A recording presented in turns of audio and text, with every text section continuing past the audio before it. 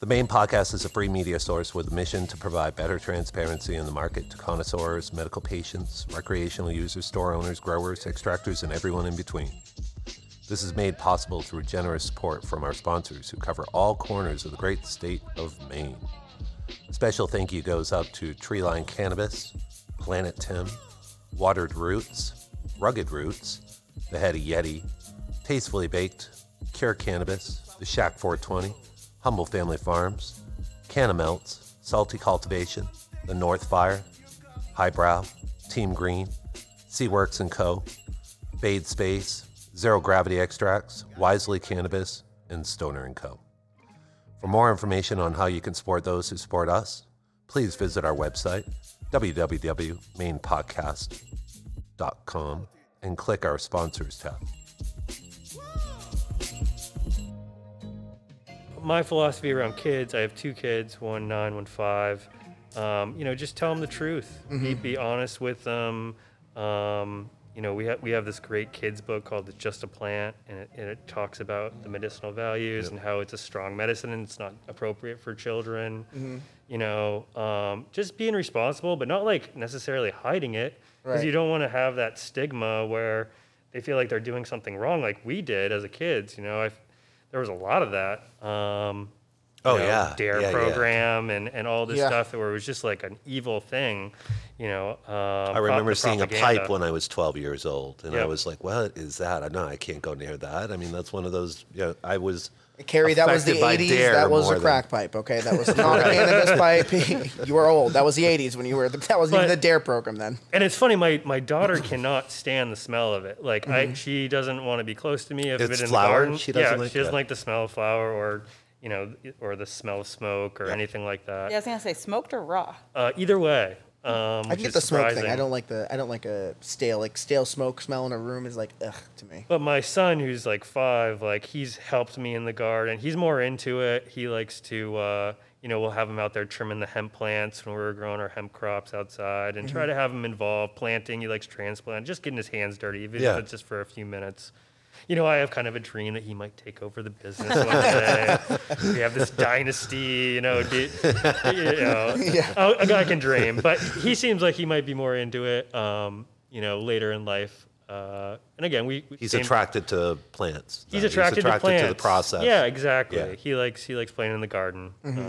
And he likes being with me, which is great. We like hanging out together and win-win, really. Exactly. This is gonna work out great because my oldest, who's 4, loves baking.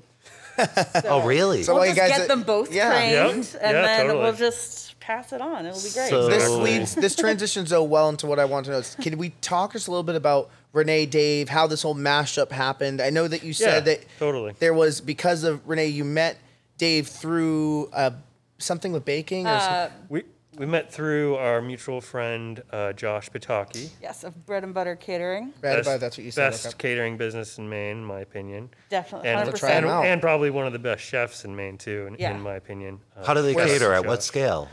Very large, and it's all super high quality, amazing food. And are they out of the Portland region? South Portland. Yep. Nice. South Portland? Yep. Yeah, so I used to work for them. I had this theory that I wasn't going to start my own business until I worked for every part of pastry. Right. So I wanted to do a job that was chocolate and baking really early in the morning and really late at night and doing dinner service and all these things. So they had a bread company. It's a good idea. Yeah, so I started working for them making breads, and then I ended up renting space from their kitchen to start my own company, and then went hand in hand with their catering company and basically became like a full service building. Interesting. Yeah, and you were just saying hi to Josh one day and happened to walk by. Yep. Yeah. So Hazy Hill started in about 2011, because it's been 10 years this year. Wow. We've been in Congratulations. business. Yeah, congratulations. Thanks. 10 years strong. And about 6 years ago, I've always had a love for edibles. But whenever I made them, they just, all you could taste was weed, because I just crammed as much weed as I could into the butter, and they were just way too potent too. It was, you'd have to. It'd be a Carrie's made some. Your doses were off a bit. My doses were way high, yeah. And So I wanted to get into a product where especially you might not necessarily taste it, and that's why we use a lot of distillate in our product, is because we didn't want to have all the flavor and terps in the product. More recently, we've gotten into hash rosin edibles, which is full spectrum, has the terpenes. You can taste it, but I think it's not bad at all. And I actually enjoy the taste. I think you just have to pair it correctly with the right other ingredients. Yes. Which is crucial. I agree. And Renee, feel free to interrupt me anytime, but it does seem like it seems like some chocolate bars I've had that have been made with hash rosin have a little bit more flavor in them. Almost it's just because they're like skimping out on the amount of chocolate itself, because they seem like more thin sometimes. And that's where it seems like if there's less chocolate used and the ratio isn't right, that weed flavor really comes through on a hash rosin edible, versus some people have that ratio down of ingredients to, or non-medicated ingredients to medicated ingredients. And that's where you kind of have a really harmonious relationship between the food and the cannabis. Yeah, so we've been talking about that a lot lately, because we have chocolate-based products. Our first hash rosin thing was peanut butter cups, which the peanut butter and the hash rosin, covered in chocolate, went really well together. We've been getting really good feedback on it. We're actually going to add it as one of our staples. Yeah. So we'll have the hash rosin, but we're also going to keep the distillate. So we'll have both kinds both of offerings. Right. So because some people, no matter what, are just not going to like that taste. Right. And it's acquired. Like not everyone likes cilantro. Maybe not everyone likes. Yeah, right. That's a great example. Yeah. Like when making the peanut butter cups, it smells so strong that I swear I was baked for 24 hours. Like we don't cook it. So I don't think I was, unless I got it on my hands, which is plausible. But you could you could tell which ones were which just by the smell. Yeah, the raw material smelled anyway, yeah. So we've talked about it, and I don't want to put that flavor in any of our fruit-based items. And we've talked about when we do it, if we do it into bars, maybe it'll be a hash rosin distillate mix, so that you don't get that full flavor. The full punch of it, but you still get the effects of the full spectrum. Yeah, because our bars are 100 milligrams, which is a lot per bar. Right. Yep. Like the peanut butter cups are only 10. So just that ratio of flavor is a big thing. Right. If you're gonna have a hash rosin edible and it's gonna be a high milligram, you're gonna have that taste. It's kind There's of no inevitable. getting around. Yeah, Yeah. right. I've And seen some 500 milligram, and it just looks and it did smell that way. There's no getting around that if you want to get that much. Unless, what if you offer it as a super size? No, well, no. Now you're 'cause talking then about that's- eating way too much chocolate. Well, it's way too much chocolate. Is there a thing? That's a whole other. Not really. Not from my vantage point. I love chocolate. Right. But We've Sorry, noticed with go our ahead. stuff that so much of it is also what can you put in a package? yeah. So whenever we come up with something new, we throw out ideas to each other all the time, and then we have to be okay, so practically, how is this going to happen? You know what I mean? If we've talked about doing a larger milligram bar, but if we do that, are we going to get a larger bar mold? Are we going to get all new packaging for it and have an entire new system design? You know what I mean? There's so many steps, and then the ridiculous amount of information you have to have on all of this. Yeah. To do a new item, you have to plan out, because you have to make the item, test it, get it how you want it, and then you have to go and design all of the packaging and make sure all of our stuff. Don't forget the nutritional facts. Yes. Oh my God. Yeah. Right. Yeah. And this is, it does. Many. It almost stunts creativity, but at the same time, it's good because I feel like that's what really is making a lot of edible companies stand out. If I can turn it around and see what's in it, that's new compared to what, even last year, what a lot of edible companies, they weren't putting ingredients on it because there really wasn't a need to. And I think, I don't know the requirements, so I'm not sure if now there's 100% required, but I think even if there wasn't, there's been such cultural pressure, that's the new norm, is to make sure that you're letting your consumer know what's in it because it's attractive to people. Yeah. So when we found out what the rec rules are, we immediately started heading towards those packaging rules. So the font on the packaging is not smaller than size 6. It has the warning label, the ingredients, the nutritional information, our location, our contact information, the dosage, Child-resistant batch numbers packaging. too. Yeah. Batch numbers yeah, as batch well. numbers, Right. the For edibles, yeah. made right. on, tested on, created on, all Best Buy, all the things. Batch numbers are with all products, right? All cannabis products. Is that what Correct. point we've reached now? Yeah. Yep. Yep. Okay. And that's okay or what's? Sorry, Evan. are you fine with that? Is that accepted in the process? For edibles, it works well because it helps me keep track of everything and know, like, I put so much of this distillate into this batch, and this is the answer I got. Yeah. So if it's high, I know for the You're next recording one, that data prior to everything's just right. seamlessly. That just helps us keep organized. So if someone ever says like someone called us one day and was like, I ate a gummy that was so high, like, are you sure it was right? And I was like, yeah, that one tested at 17 milligrams instead of 15. And they were like, oh, okay, well, that makes sense. But I like, having that information to look back on is key. Yep. Yeah, you gotta make that available. Will we be able to get away with, say, nutritional value or different things that they can scan? Or will that be accepted, or is that I don't think so. they I'm need not it like positive. written out there and Like okay. a QR code or something? Yeah, that's what I was thinking. I think Yeah. that got shut down for testing on the packaging, right?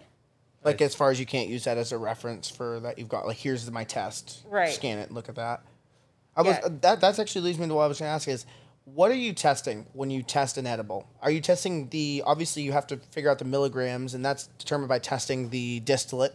And so now do you test the distillate and then do you also test like a bar? Is Yeah. that how it works? So we've discovered that different labs give different results for things. So every batch of distillate we get goes to the same lab that we use for all of our edibles. And then one from every Shout one, out to Nelson Analytical. Yes, Nelson Analyticals. Thank you, Lori, Lori. you're You awesome. are wonderful. We love you. Love you, Lori. I've for seen that them popping rush. up a little bit, so yeah, that's cool. Yeah, they're great because if we need something quickly, like we're always running out of peanut butter cups. It doesn't matter how fast we make them. Yep. Always running out. Right. Like, So you they're- need that testing to occur in a pretty rapid Yeah. transition. we have a great is it weeks relationship or with is it them. days? It depends. Is it depends on how busy If they I are don't too. need it quickly, I don't rush it. Sure. But Right, that way you can I rush what needed you need. something on Monday. I called them at noon, and at 6 they emailed me the results. Oh, that's Oh, that's great. really cool. So Yeah. it can happen that fast. It can, but If- again, if we you have get a on a good really day. we have a really good relationship with them. We're probably Mm-hmm. one of their best customers, so I think they help us out when we need it. Which is How many labs should Maine have? If let's imagine that we stay at the Well, same wait, what do scale. they have we're right at now? That's a great question. What do they have right now? I, that I there's- think there's one or I know there's no, it's Nelson, two. and I believe there's one more. I know there's at least it one Nova? in Portland. Nova's one in Portland, Yep. yeah. And I think there might be one or two more in the works. Mm-hmm. But that's definitely a big concern, and why we want to have such a good relationship with the lab is because that could potentially be a big bottleneck. Yeah. You know, if everyone needs to get their stuff tested and there's only one or two labs, you know, that could be a huge holdup, and then you're sitting on product that could be on the shelf or, you know, with the consumer.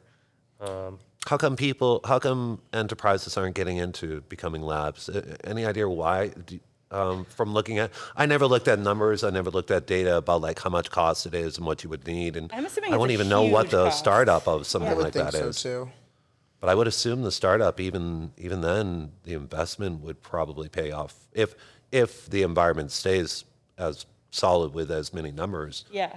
I would assume that would I really don't work know out what well. hoops they have to jump through. Like we have to go through a lot Just to work with them. just to work with it. Right. So I'm wondering, What do they have to go through on yeah, top how of much that? do they have to do? And like, you know, they probably. I wonder if they have the same requirements like everything else does. Like you can't be in certain zones. You know what I mean? Like I wonder if they have that also. They do. As They far as, have like, to where get they like can go. the town has to opt in and all that kind of stuff. But I do think that most of the labs, you know, they're not just doing cannabis testing. They're doing, you know, water testing and other sorts of product testing where they might have some of the equipment already. Oh, I didn't. I would have never. Honestly, I don't know why I didn't think of that, but Yeah, so Nelson Analytical definitely does water and other testing. I'm not exactly sure what, but yeah, they're not just cannabis based. I guess that makes sense. Maybe at one point we will see more labs popping up that are strictly cannabis, especially when the demand gets to that point. Absolutely, yeah. So it's almost like they should exist in every county, something like that. Or at least maybe like so many per store. Yeah. You know what I mean? Like if yeah, there's, like something like that, a percentage of Yeah. testing labs based on how many stores there are. You had well, why get into hash rosin? Like when you talk about making it available to patients, what comes along? Like we all know like full spectrum, and we understand that. How much of the education into what it is have you had to do in an outreach for patients? Not too much. I mean, I think there's just kind of a lot of people that want that. I think a lot of them seem to like the effect more. Like they More true? Yeah, I've heard it's more true, more psychedelic even. You know, more euphoric maybe. I don't know. I don't personally have that. It doesn't hit you that way? Experience. The only thing I think I it- know Or do you stay at a lower is it seems like dosing, it or- doesn't give me anxiety. Okay. That's Yeah. like the one thing. I don't know if it's the full spectrum qualities of it. Like maybe I'm getting something else in there that's like it's not just raw THC, but like my biggest difference is like if I eat a THC or THC, if I eat a distillate based edible and I do overdo it a little bit, like that's when I get anxiety. But it doesn't seem like I can quote unquote overdo it with the hash rosin one because I just don't get anxious. Right, but I mean, distillate still has all the cannabinoids in it, right? I mean, it's only just the terpenes that you don't really get from the distillate. All the cannabinoids are still there from whatever product you put in. So even with distillate, you're still getting a multitude of cannabinoids. Absolutely, yeah. I didn't know that. I mean, granted, I don't know if I should know that. I'm not in extracting. There's so many things I learn about it. But maybe it's something to do with the terpene profile, I guess. But that's just something I've Does it consistently possibly, you think? noticed. Yeah. Yeah, I mean, I'm not really sure what it is. It's some people say it's the entourage effect that you need that raw product to get to be full spectrum. I don't know if that's true or not. But you know, I love eating hash rosin edibles too, Yep. so I'm not hating at all. No, no. Yeah. I know a lot of people hate on distillate edibles. Not really sure why, but I, you know, to each their own. Yeah. Yeah, we get a lot of really good feedback about our distillate edibles. I get a lot of people that say that they've tried them in the past and haven't liked them, but then they've had ours and they do. And I think that the biggest part of it is I do a lot of work on making sure the doses are, Proper? you know, proper and Right, and the ratio of labeled. everything, yeah. Yeah. Yeah, so all of our product is tested, so everyone knows. You know, like I made a batch of bars a couple weeks ago that were 18 milligrams higher than they were supposed to be, but it's on the package and you can see it and you Right. can adapt for that. I got a question. Distillate, anybody who's used it knows that warming it up to a particular temperature is when you can start really working it into the ingredients a little bit more. What other like consistencies? That must have been new for you, or is Yeah. there something that kind of echoed how distillate reacts to temperature that you found in other ingredients before? From a So, kitchen. The way that we use it is we'll get like a jar of it, Yep. and then we pour it out, and I have the test, and I like measure it all out at once, and everything that we have that it goes into, it gets melted into.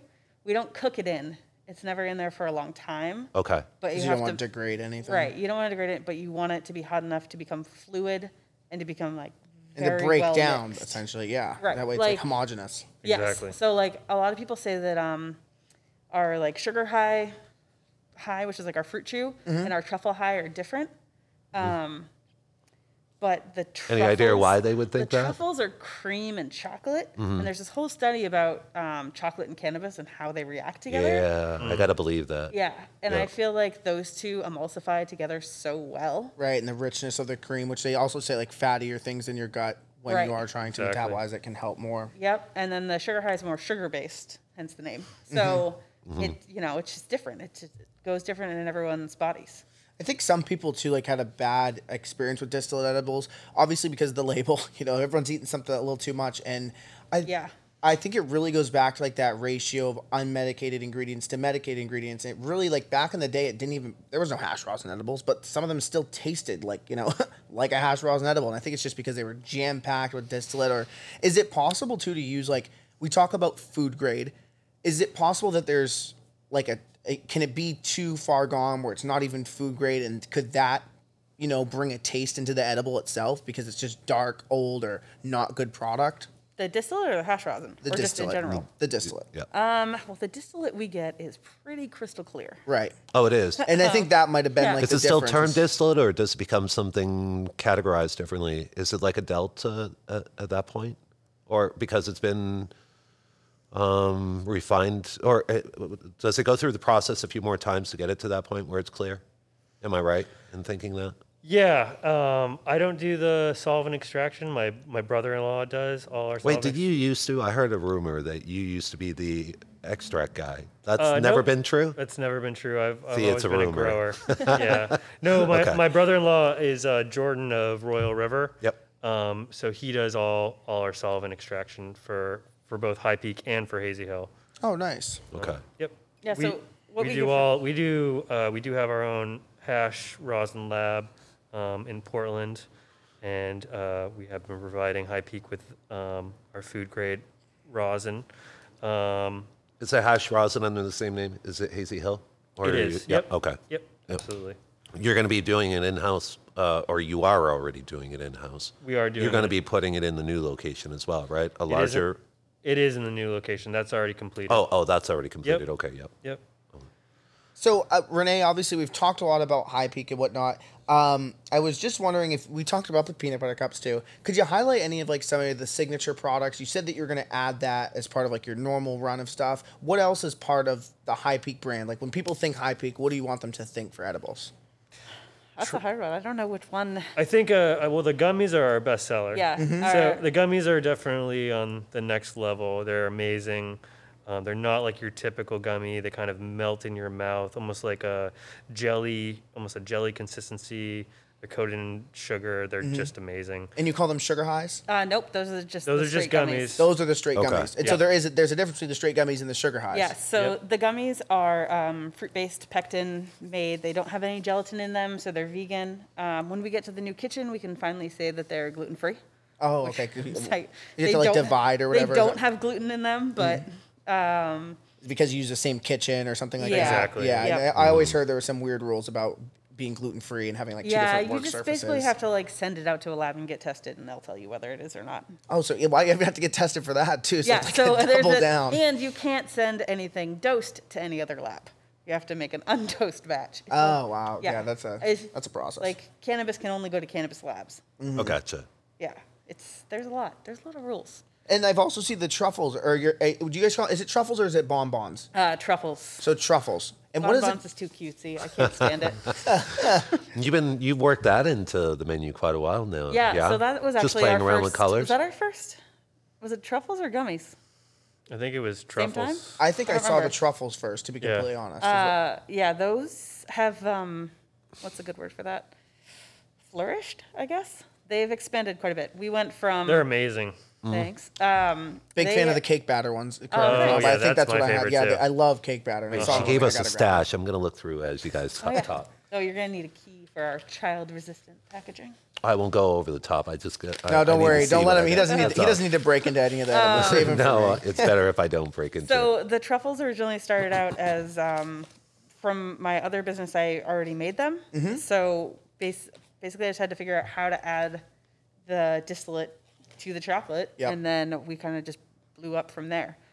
They used to come hand wrapped in foil in a little bag with a twist tie with a super crappy label on them, and now they're in Trays. custom printed boxes and trays that fit each truffle. They're all painted with their own like color coding that we do. Oh, so you color code the actual based on what it is. So like cake Yeah. batter will have its own specific color. Cake batter is actually our most fun one. That's the one we get to go crazy with. So if we have 8 flavors right now. So that's the one that we kind of do while we're doing all the other ones, and it's basically just crazy splatter painted. To look like funfetti or something like that, Yeah. I assume. Yep. Yeah. No, that makes a lot of sense. Okay, I have a quick question that is a little bit off of like the medicated part, but so what is the chocolate that you call it like you roll? It's kind of like a truffle in a sense, but it doesn't have the hard coating. Ganache. Is that what it, but it's like it's can you still have that in its own self like without You can. But with the shell on the chocolate is what seals in the ganache center and Yeah. stops it from molding. right and, And keeps it and it like gives it its structure. Without that hard chocolate shell, it would just mush. because I see some though sometimes they have like a it's like not it's like chocolate but it also has like a powder coating to it. Yeah, You it's know- just cocoa powder. cocoa powder. Yep. I don't know. I always think those are so cool too. But because I got them from that place in Freeport, Wilbur's, I think it Oh, was. yeah. Some good chocolate there too. But I swear, some of the best stuff I've had has been from the cannabis industry. Like, and I'm not sure if it's because of the pure competition between a lot of people that's driving everyone to make sure that they're top of the line, they're not slacking. But like, I like trying a lot of food, and some of the best chocolate, some of the best treats I've had have been from people in the cannabis industry. The cake batter ones being one of them too. You know, just the consistency of it, the shell, everything. It's like, and it just seems like it's made, I don't want to say passion because it sounds like so like lame, but you know what I mean? Like at the same time, it seems like there's more thought put From the into heart? Yeah. Would that be the better? That's still just as corny, but yeah, you know, like that gets the point across. It tastes better. It tastes like there's a little bit more thought gone into what am I putting into this. Right. So, especially with us, like we had to, with the truffle specifically, I had to perfect most of the recipes before even ever thinking about putting cannabis in them. So, like we have a lot that we can play with in the future. But I basically didn't want it to taste like cannabis. I wanted it to be a truffle that you wanted to eat, which we sometimes hear is a problem because people eat one that's 30 milligrams and they're like, cool, I'll have another. And then they'll be like, wait, what did I do last night? Yeah, right. I know you wake up with an empty box and you're like, oh no. Yeah, I often get 10 a.m. I often get like, I wake up to pictures on Instagram in the morning of people being like, whoops, I ate the whole thing. Like, where can I get these So undosed? could you offer medicated cakes now? So, I mean, Like if like on say Like like you set up a day of the week like we've on talked about Fridays it. and Yeah. Full on medicated could that weddings. work? Wow. It would be hard to do like Or a birthday child, party. I mean, technically everything's supposed to be in child-resistant packaging now, so it's like, how do you That's do where that? it might- You could do like a mini cake potentially, and we've definitely talked about doing something like that. yeah. but- If we ever are allowed to do events, I could easily do a dosed wedding cake. Yeah. Like- And that would be so cool. I feel like you could really branch off with that medicated microwave dinner. I've been saying this to every edible maker. I'm saying, okay. I mention this all the time. All right, all Or, like, right. someone Listen, will take it. I don't know. So if the idea is to go gourmet, or to, you know, he's right. I think in the cannabis industry, the edibles have been remarkable compared to what access we have to a lot of other, say, chocolatiers or people who are involved locally.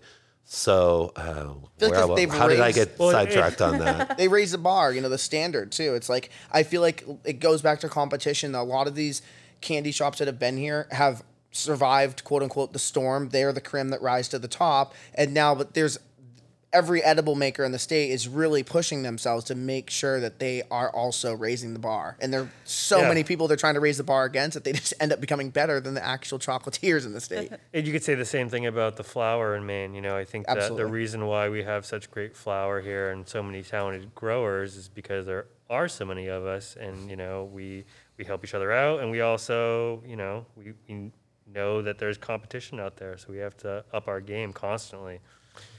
We've remarked, and you probably feel the same way, or I'd like to hear your opinion on this, but Maine is a special thing, and just to call it special on the surface feels like we're selling it short. To think that of the talent we have from all around America who are now here, and then the quality of what those Maine growers were already, this is a great fusion. This is worth fighting for, isn't it? Absolutely, yeah. And some of these new proposed medical rules definitely threaten a lot of that.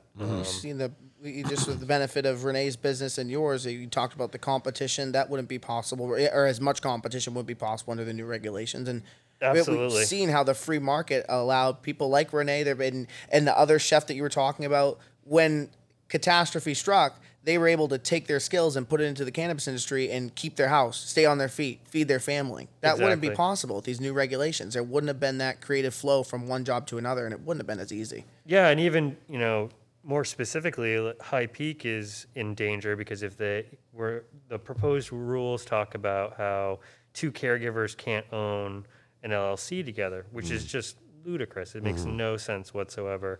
And there's so many, you know, mom and pop business out there that would be affected and have to, you know, not only like separate their businesses into two, but, you know, just to think about the logistics around that, it's like twice the insurance, twice the payroll, Yep.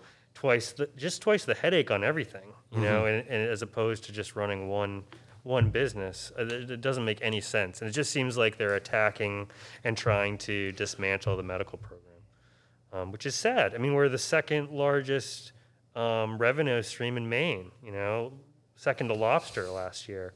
You know, 260. It's very impressive. Very Yeah. impressive.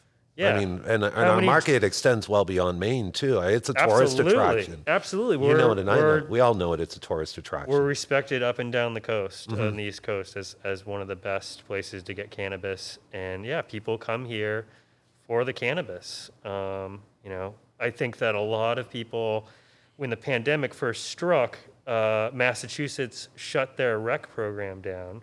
They didn't really have much of a medical program. There wasn't like a caregiver system. And so everyone started coming up to Maine to get their medicine and their cannabis. And then they realized, like, wow, this is way cheaper, way better quality. And, even once the rec program opened back up, they kept coming. They haven't stopped. And in fact, they've told their friends, and everyone's coming up. And it's awesome. And it's amazing for our economy, because this is products and money that are made in state. And that money stays here instead of going, somewhere else in the country or somewhere else in the world. You wanted to be into that store, that location a lot sooner down in Portland. I'm assuming, not that this makes it any better, but the idea of what the pandemic's allowed for the business to absorb something where, okay, well, we sat on this space for a lot longer than we ever envisioned.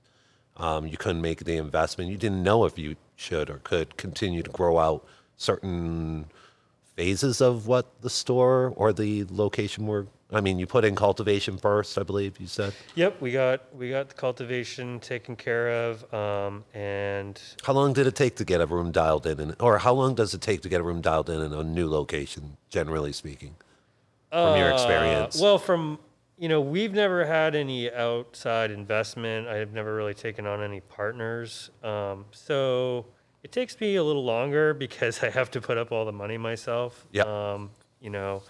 Which is great in some aspects, but it's also really difficult to make things happen quickly sometimes. But yeah, we have beautiful facilities. We've been buying some amazing LED lights lately that we're really happy with. And just always trying to refine our techniques, become as more efficient as possible. I really think that over the next few years, it's really going to come down to who can produce the best quality product for the least amount of money. Who can be the most efficient and still have the best product. So do you start looking at no-till? Sorry, I didn't mean to throw that out there, but I had to because I hear the $0 overhead thrown around all the time. Yeah, no-till. We don't do no-till. But is that something that you could see more people doing in search of that extremely low overhead?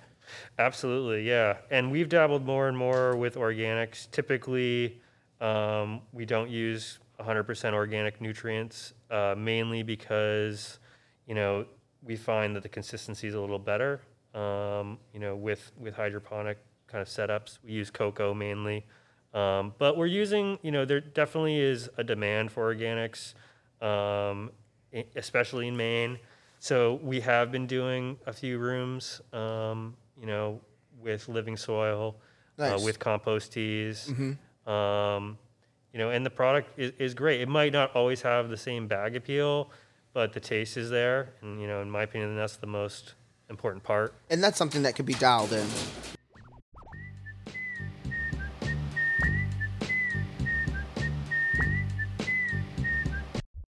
Hey there out in Maine podcast land, wherever you might be, whether that's East Coast, West Coast, even internationally. We love you. And thank you for listening and supporting the Maine podcast. One other company that we've been talking about is Stoner & Co. as a supporter and sponsor of the Maine podcast and the Maine medical cannabis community.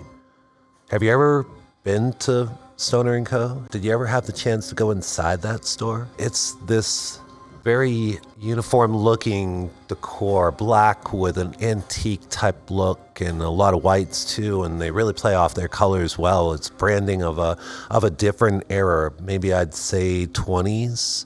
I'm inspired a little bit by maybe the era of dress and fashion. And so they brought it into this modern look, and it's just entertaining. And I think it has something to do with their background a little bit. I know there's a little bit of a theater influence in what they do, a little bit more of a like projecting a set, making you feel it in a very good space.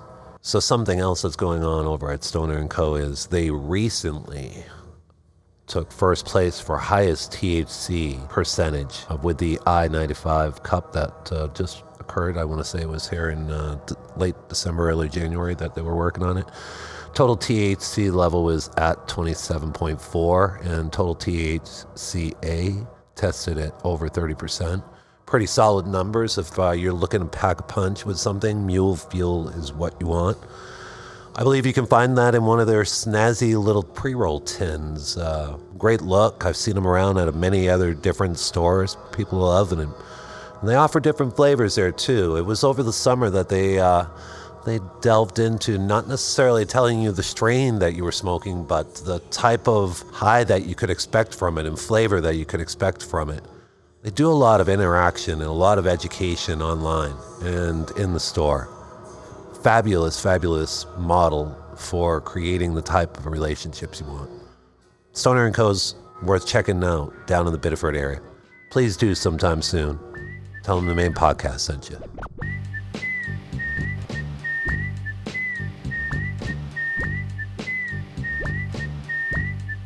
Speaking of specific, if I can delve into this, you've created some pretty good flavors that you've really continued to harvest and move forward with.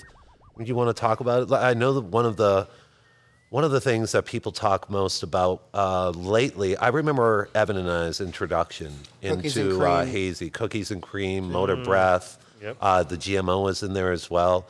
Fuck Evan, that cookies and cream in the best way possible. I remember I smoked a blunt of that and I felt like I was tweaking. That shit was so potent. I was like shaking. I swear to God, you would have thought someone plugged me in or something like that. Because my hand, I could just hold it out and it was like vibrating. I was like, wow.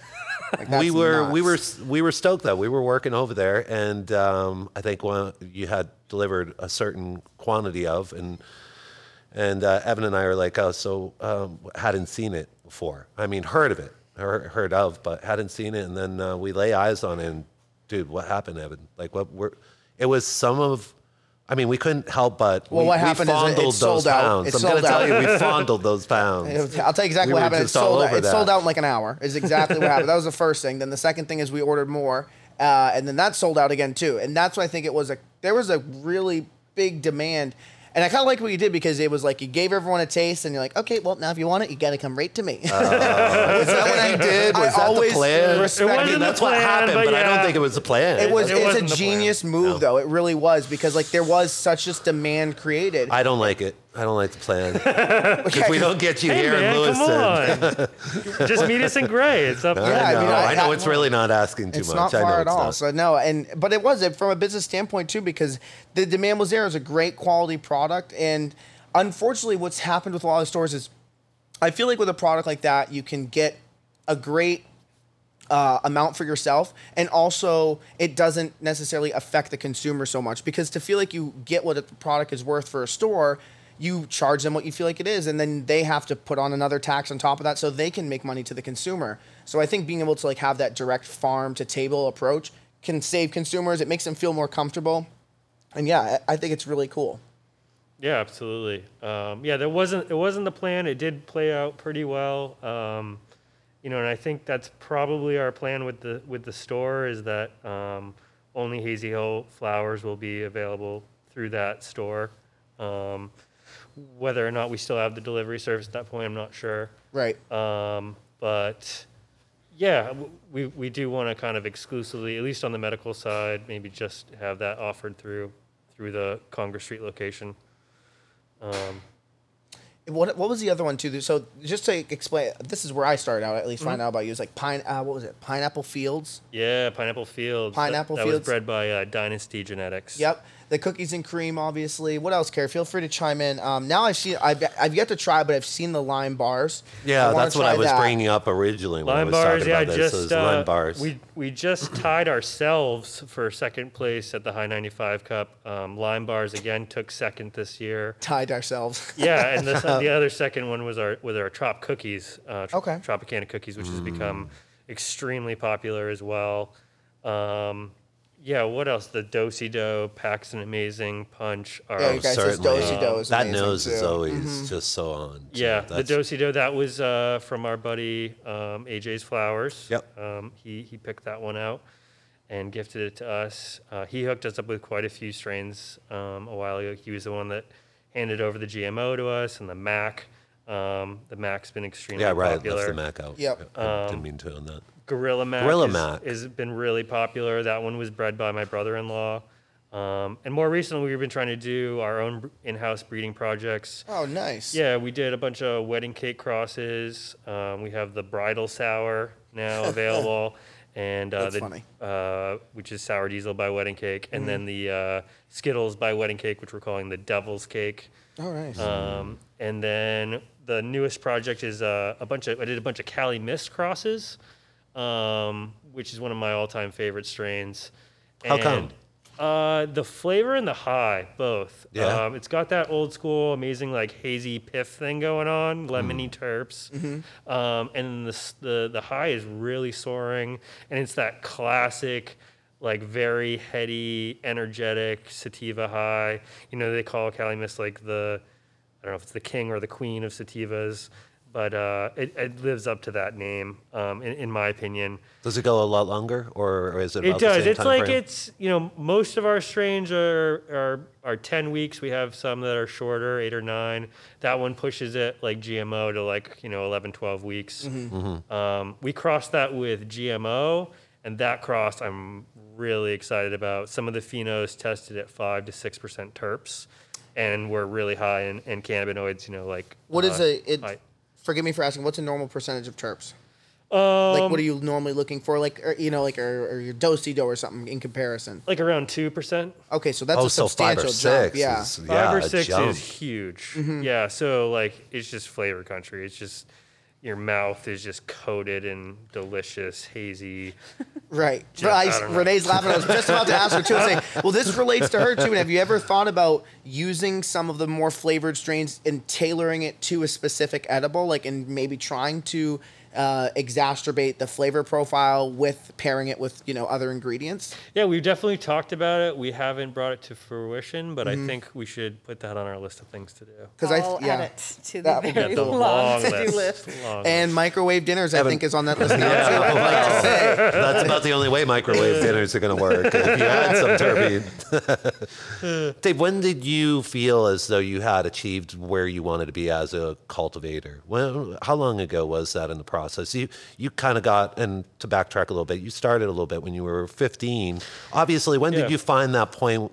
I think it's sort of like an artist knows when an artist is becoming an artist and a musician is starting to become a musician. When did you feel like what achievement helped you realize, hey, this is a good direction? Like I'm gonna be good at this. it's definitely not just me. It's been a lot of people. Yeah, I have an amazing team of people I work with. Andy Holmes is definitely comes first to mind because The homie on Hazy Hill? the homie Uh-huh. on Hazy Hill. Oh, Yeah, that's yeah. him? That is the man himself. Wow. And, What's Andy do?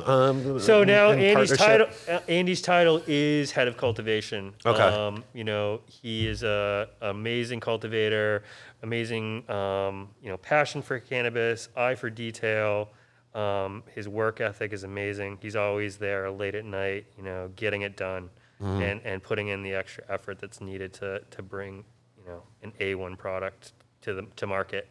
So shout out to Andy. I love you, brother. How long's Andy been with you? Or how long have you guys since been the together? beginning? Yeah? Since we formed like in 2011. I started and a few months in, I hired Andy as my right hand man. And it's been a good partnership. for Oh, yeah. sure. No, I mean, if it's already gone 10 years, that's Yep. a Yeah. lot So can happen in a year. yeah, know? absolutely. And we work with a team of great guys that all have similar passion and work ethic and So it's that sharing of information amongst yourselves. between exactly. yourselves. Yeah. No, we've all grown as a team. We always have weekly team meetings and just try to always be. We know that we can always up our game. There's always stuff you can improve on in one side or the other cultivation. Mm-hmm. But Yeah, and we have an amazing hash maker we work with. Travis does an amazing job. He's on Instagram as well. Sin Solvent or Solvente. I'm not. I think exactly I've seen. sure. Yeah, I think I've seen it Solvente. before. Yeah. I think, yeah. Yeah. Right. And he, he's fairly new to hash making, but he has just totally upped our game. And Andy, Travis, and I have been friends for many years. I actually owned a head shop in Gray in my early 20s called the Gray Area. And That's good. That's good. yeah, it was a cool little shop. It was kind of similar to Terps a little bit. We were kind of like a art gallery that sold pipes in the back. Yeah, right. And that was great. I just didn't want to be stuck behind the counter all the time, and that's to make a decent amount to make money. That's what kind of took. It has to at be, that- the at- owner has to be behind it. At that location at that time, there were some times I wondered, if I'd held on to it, what would have happened. But Right. but yeah, I was partners with Mr. Gray, who's a pretty famous glassmaker. He went to Mecca, the art college in Portland, and I met him through my friend Bob Jordan when we were working at Flatbread together. Now Bob is helping us design a lot of our amazing packaging for High Peak. He designed those boxes. We recently just came out. All our bags are now going to be biodegradable, and he helped us design all those. And he helped design the logo for Hazy Hill. So he's been really big part of our branding. So he's a big part of our team. Hey, so tell me about the sauces you guys have introduced now. What's Yeah, that so about? we've been wanting to do some more savory type items to add to the menu. And again, we work with our friend Josh and helped develop 3 new sauces that we're going to try to put on the market soon. Something spicy? A little bit. So we have a charred shallot vinaigrette, Okay. a nice smoky rich barbecue. Nice. Good for And- grilling? Good for grilling on that Oh, one. yeah, Are all of these definitely. good for grillings or? Well, the dressing's a little bit more More of a salad. salad. Oh, Yeah. dressing you said. I'm sorry. Yep. Yes, okay. And then I'm high. Ditto. we're still kind of, there's definitely going to be a hot sauce. There's yep. just a little variation of like who's going to win the Sriracha Cholula battle that's been going on. Oh. So we'll see if both happen or. Oh, I'd one like to thought see it was that Cholula. I happen. thought that was the Cholula. You thought so? Sriracha's winning in my house. I don't know. All It right. wages battle into my world once in a while. It doesn't ever win, though. It doesn't ever get to that point. So you're, when are these sauces anticipated? When are these coming out? Was it November of 2020? What? This spring. This spring. Yeah. That's we've been- twice you said November of 2020. We've been working on things for a while. Oh, that's when the concept of the sauces? Yeah. Yeah. End of That's when summer, we started playing with it, and then we were going ahead, and then Christmas hit. That kind of paused us for a month, and then now we're right back at it. So, gathering all the things that we need, and then hopefully we can launch them when the store opens. Personal favorite flavors? I mean, they're all really good. Yeah. They hit the salad spots, huh? dressing's awesome, and that's not something I've really seen on the market yet. Too No, much I of. haven't either. So I'm digging that, especially like in the summertime. What was the flavor of the salad dressing? Charred shallot. Charred shallot. What could I expect for, what's that flavor you said? Shallot is, depending on how it is, the charred version is more like a smoky, duller onion. Mm-hmm. So it's going to give like more richness. It's not just going to be like, it's not going to be like biting into an onion. It's like roasted. Does the sauce, does the dressing right now, is it best used as a vinaigrette, or can you do cream style salad dressing? It is a vinaigrette, but it's pretty creamy. It works really well. Yeah, it's got that balance to Yeah. it. Yeah. Yeah, it's Okay, got- I've seen I've that. had it on mixed greens. Yeah, more. me too. It's not a runny, oily type of consistency. It's no. got that It's thickness fully to it where emulsified. it It's flows. Yes. Right, It flows. exactly. Right. It it's fully doesn't dump. emulsified. Right. Totally. Yeah. Hey, great time. Thank you. Yes. Appreciate Thanks, it. buddy. Totally. We're back for a little bit of round 2 here.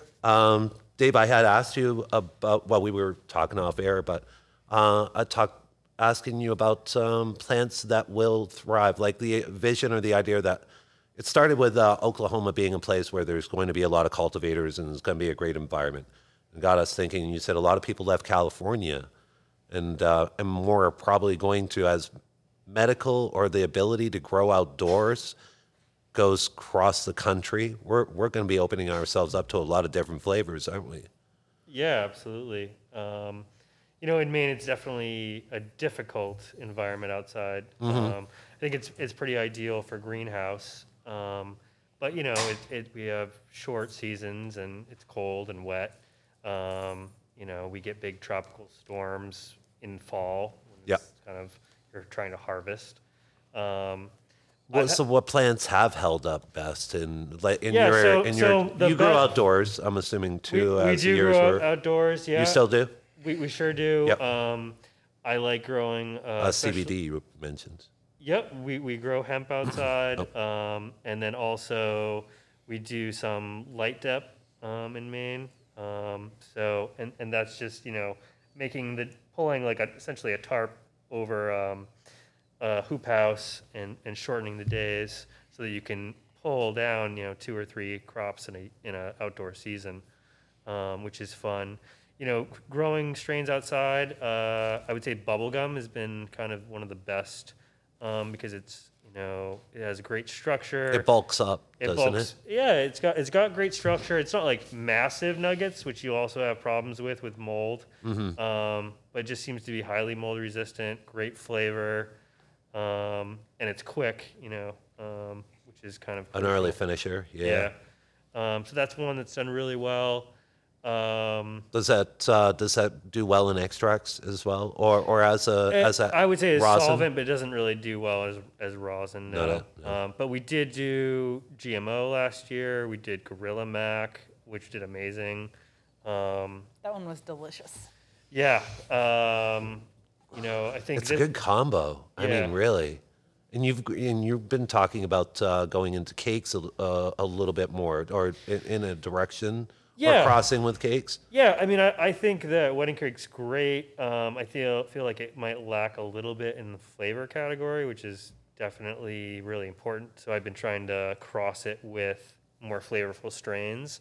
But it's got great structure and bag appeal, potency. But yeah, like with the it has everything you want. Except and maybe the most lays down a good does it Right. lay down enough of a I don't know. I feel like I've gotten notes off of it before wedding cake, but definitely, yet definitely. it's not like that defined. And so what you're doing is going to define flavors on. Yeah, I'm trying pairings. to take strains and improve on them. Like for example, with Skittles, the flavor is unreal. It tastes just like the candy, but the bag appeal is lacking. It doesn't have very dense nuggets. It's not very frosty.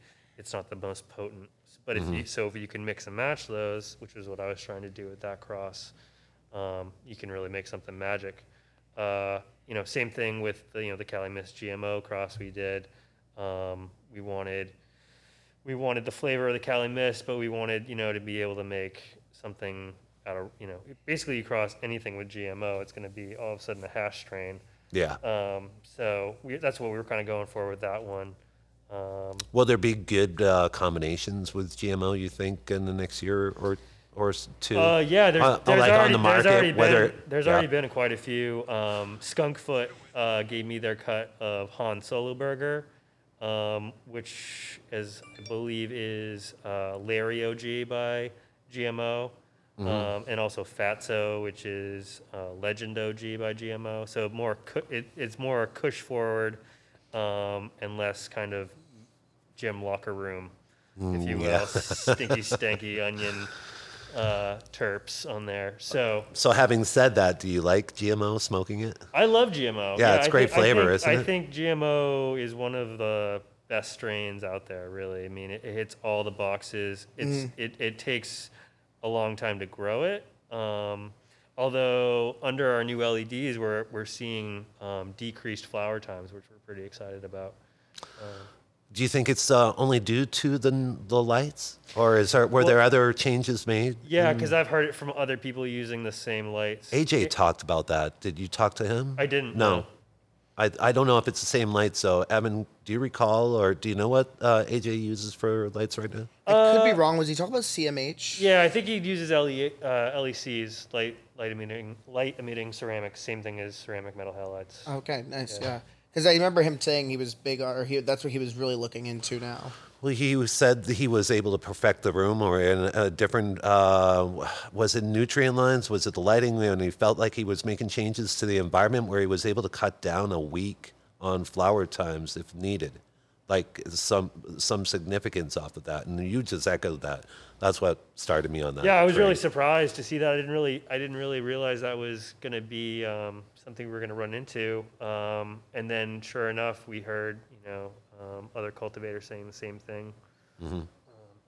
So yeah, no, I love GMO. I think it's one of the best. It's super potent. It's super strong flavor. And it makes amazing hash. So. Yeah, it And does. a lot of it. And a lot of it, exactly. Exactly. Yeah. Do you smoke hash? Is that one of the things? I smoke a lot of hash. Oh, do you? I'm probably smoking more hash these days than flower, surprisingly. Yeah. Did you guys didn't do hash for a while? Was it not? And maybe Jordan paid acknowledged that a while back about feeling like he got into it later. The idea of getting into making hash was a little later. Actually, I don't think that's really true. Jordan's been making hash. I don't know if he was making. We weren't making rosin back in the day, but we made plenty of bubble hash, especially him. He kind of showed, Rosinate, who we were talking about earlier, and myself and many other people, kind of how to make bubble hash and what goes into it. So, shout out to Jordan for being a pioneer. So he's been doing it forever. He has. I mean, he's been doing it since we were teenagers, So, we're pushing 40 now. So, But as far as getting are there some flavors that you're still going to be able to bring in or bring back that now with hash? Yeah, somebody made definitely. reference to in one of the questions, strawberries and cream. Are you bringing it back? We're not probably going to bring that one back. I think we're going to kind of hunt through more of the exotic genetics. That one in particular started to herm on us on a regular basis. Right, it wasn't reacting. Which unfortunately we've seen with a lot of strains over the years. I don't know if it's just some sort of genetic decline or environmental or what it is, but sadly, I don't know if we'll bring that one back. In particular, I think It's about how it's reacting in the garden. That's why. Yeah, totally. One strain that we've had forever is our Trainwreck cut, which we got from our friend Scott Van Valkenburg, who owns Spruce Hill Farms. And he's also the one that gifted us, or we traded years ago, the Trainwreck and the bubblegum cut that we still have till today.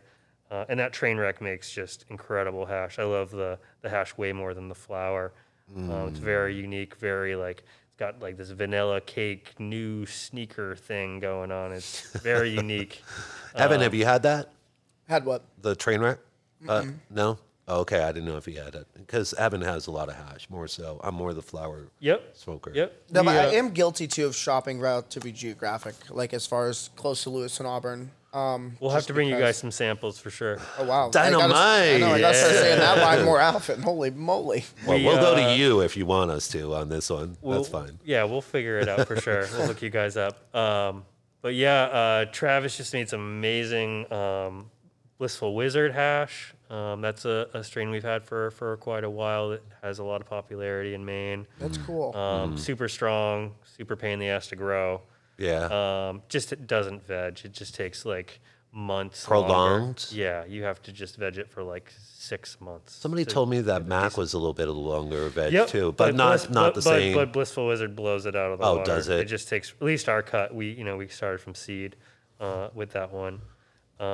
We also we're really excited about our papaya that we've been making. That's a really quick strain, amazing tropical, kind of overripe tropical fruit terps going on. absolutely delicious. We could thank that's West Coast genetics, right? This one was from Bloom Seed Company. Yeah. Which it's the breeder is Harry Palms on Instagram. Yep. And he used to be partners with Uni of Uni Seed Bank or Uni Seed Company. They made the Tropicana together. Was there a time? Did you ever go? Were you seeking out from the California market some genetics at any time before? Had it come to you like that, or going to Cannabis Cups? Did you do the? Did you ever do that? We've only really participated in cups locally. Yeah, here in the state. Yeah. We used to. I went to Amsterdam back in the day. A couple Great times. town. Yeah, good times. In the early 2000s, which was awesome. I talked about that. Did you go to the Van Gogh Museum? I sure did. Oh, what an experience! Yeah, huh? that was amazing. Yeah, that artwork that took me by surprise, and I'll admit I was on psychedelics, and so that made that excellent. I don't know. I don't want to put you into a spot, but and ask, but if you understand like psychedelics, the movements and emotions and everything that comes with it, I love the world psychedelics. Changes. There we go. All right, I just wanted to make Let's sure. legalize Same company. mushrooms. Fuck weed. Let's You think legalize that's next? mushrooms. Could that be? Oh yeah. It should be. Well, I would say bon voyage.